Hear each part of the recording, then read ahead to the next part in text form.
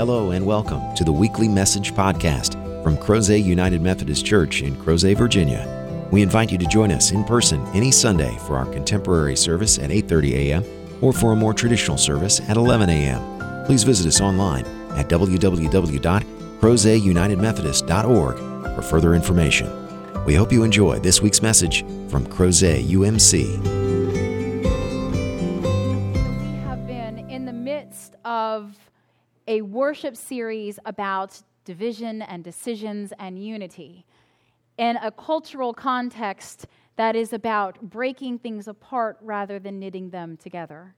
And so it is that we come to the scripture today where Jesus is telling us how to decide what is best. How do we determine who is the greatest? And Jesus' answer is rather surprising. Most of us tend to associate greatness with altitude.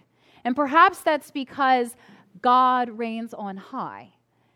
And yet, among people, it doesn't translate so literally. The greatest are not the tallest or the highest. In fact, many think that the greatest are in the pulpit. But I tell you that that is not true. That the greatest instead are just more visible from here.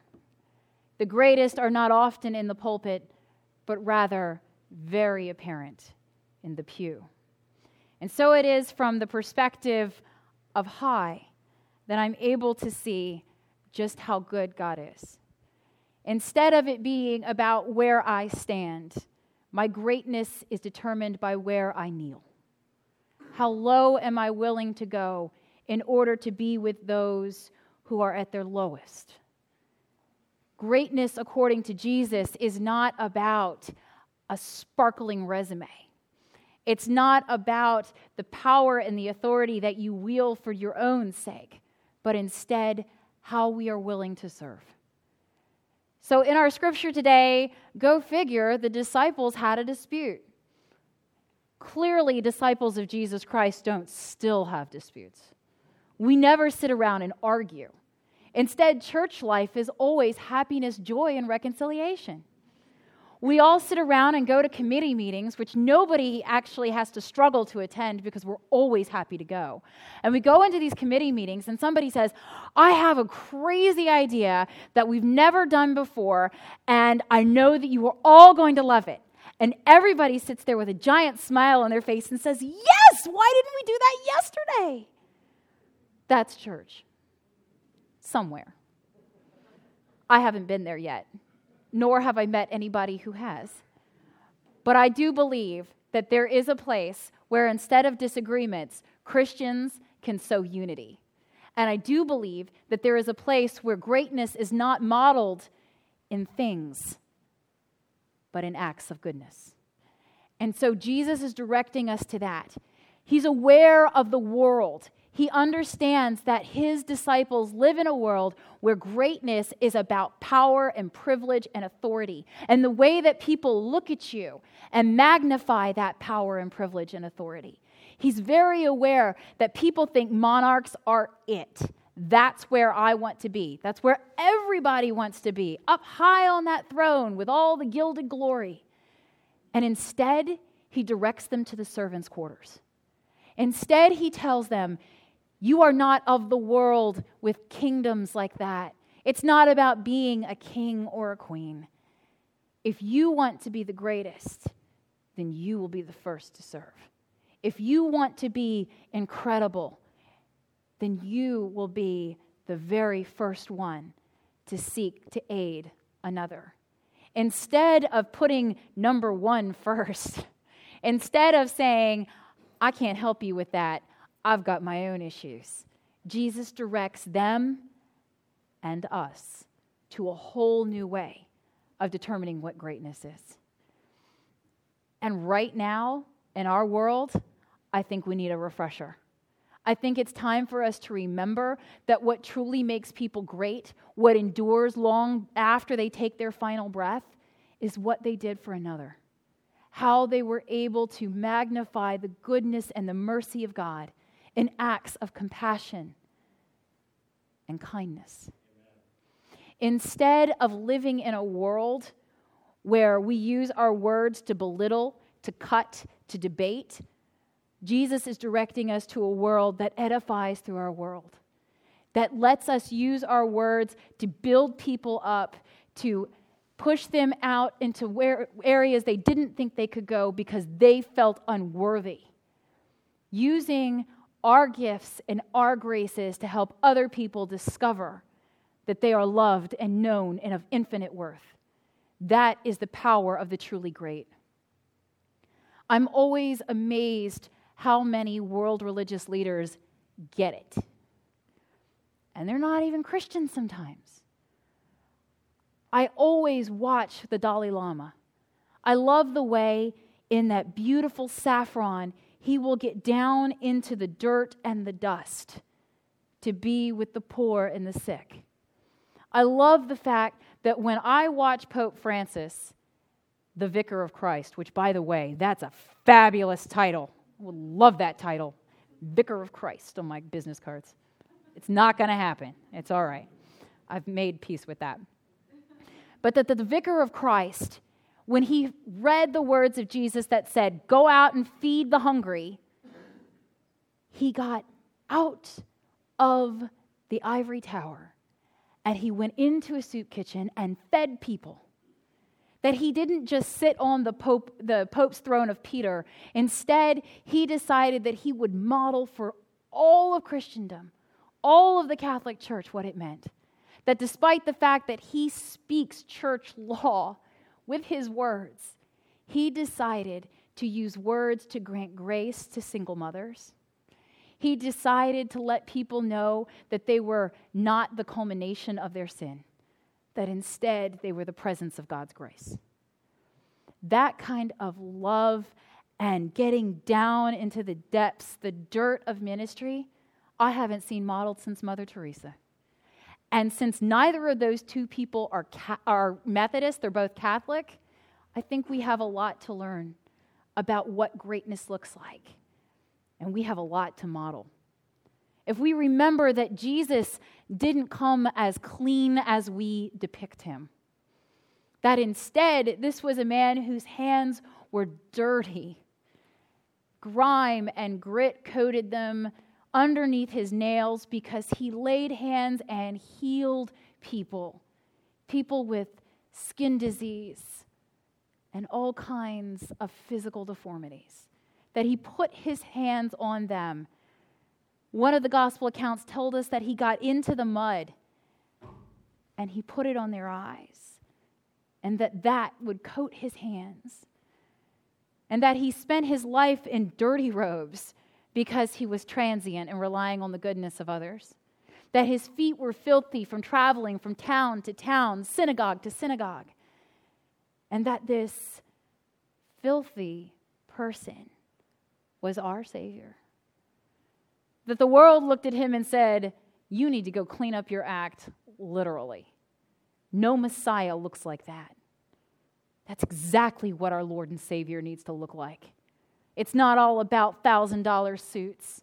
It's about being willing to get down into the depths and the darkness and the dirt of this life and be present with people who feel so alone and abandoned and suffering that they can't even see through to the heavens.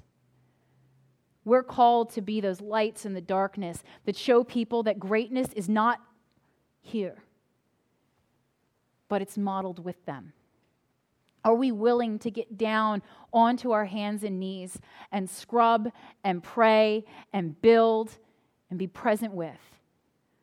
Or are we going to sit on high and think that we are so great? Jesus had to tell us this because the world is constantly pushing in to the kingdom of God. It is constantly encroaching and actually trying to block the way because that's so counterintuitive.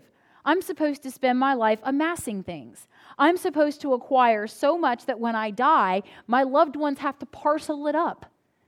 That's the culture. I don't know what my kid's going to do with all these shoes.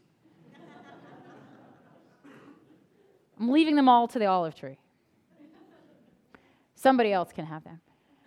Because you know what? There's nothing here, nothing that I can take with me into the kingdom to come. Nothing.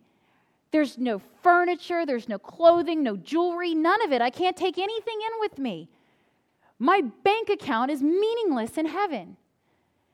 And yet, the world is telling me that this is where all of my focus should be. Greatness is based upon the amount that I have accumulated and its total worth. That's not greatness, because it's not going to last. And if I could leave all of that behind and ensure that I can go into the kingdom where all of my loved ones who have gone before me are, where I can be given a body that is impervious to death and sickness and mourning, that doesn't have tear ducts because there's no crying in heaven, then take it. I'll walk barefoot into that kingdom now. Because that is what is truly great. A place where all people are loved equally, where all people are valued, where no one second guesses when God says, "You are mine, and I love you." Where no one undercuts the message that we are created in the image of God and endowed with dignity and sacred worth. Those things are in this world, and they are not allowed to enter into the kingdom to come. And if I have to shed that here and now so that I can go in there, strip me bare. Because greatness is about the glory of God. And when we are trying to determine which one is greater, then we should look at how it serves the greatest good. How are the people that we respect modeling what it means to give to others? Because I'll tell you, as much as I wish it were me, it's not. Yesterday, in this same sacred space, we celebrated the life of John Coleman. And here, 2 ordained elders stood up in that pulpit, and we did our very best to bring comfort to those who mourn through our preaching and our prayers and our liturgy. But we were not the greatest here that day. The greatest started happening 2 hours before that funeral. It started in the kitchen in the fellowship hall when the United Methodist women of this church came to serve. And they came here and they prepped and they cooked and they set the table. And then they served those who were broken and hurting and aching. And the greatest that day did not wear the signs of ordination. It wore the sleeves of servanthood. Because long after my words stopped echoing, the love and the care and the nourishment of the body, the mind, and the spirit continued through those women and their acts of goodness. I'm just privileged to see it. And I'm duty-bound to name it. So greatness does not look like the one who wears the white robe. If I truly wanted my robe to remind you of Jesus, I'd go roll around in the dirt. If I truly wanted to remind you of Jesus, I would give up my time and go out and use it like he did. And I'm still learning to do that. I'm still learning to say that despite everything that I've done, there's still more work to do. That when God says, "Good job, good servant," get a drink and get back out there. I don't go, "No, I need a timeout." Do you know all that I did this morning? Of course you do, you're God. I need a break. But I serve a Savior who didn't stop until he was done. Until he could say, "It is finished." Until he could look down from the cross and say, "These people who put me here, forgive them, Father, because they will never understand what they have done." And so rather than holding my sin against me and your sin against you, God looks down from on high and says, "I have come to serve you. I have come and lowered myself into this fragile and frail vessel. And I have taken all of your issues, all of your guilt and your sin, and I have laid it on my shoulders. And I have baptized it with my blood. And so you are free. You are liberated to be whatever you want. And what do we choose to be? Will we be great as the world sees it, or will we be great as God commands? As the psalm says, the law of the Lord is perfect. God's law is to love God and love one another. And that is a dirty thing. It means getting covered in the grime of human relationship. It means getting dirty because you can't be in right relationship with somebody and be clean like Purell. It means that our duty to God and to one another and to those that have not yet found their place in these pews and in this chancel will come to understand that we are willing to go where they are and not stand over them, but be with them. And if we spend all of our time up there, we will miss all of the grace and the goodness that only happens here. Jesus told the disciples, become like the youngest, become like the children, because children will get dirty. After 8:30, some child had put gook all over my wrist. And I didn't notice it till I needed to look at my watch. And part of me went, oh. And part of me went, oh. Because instead of saying, no, don't touch me, you are unclean.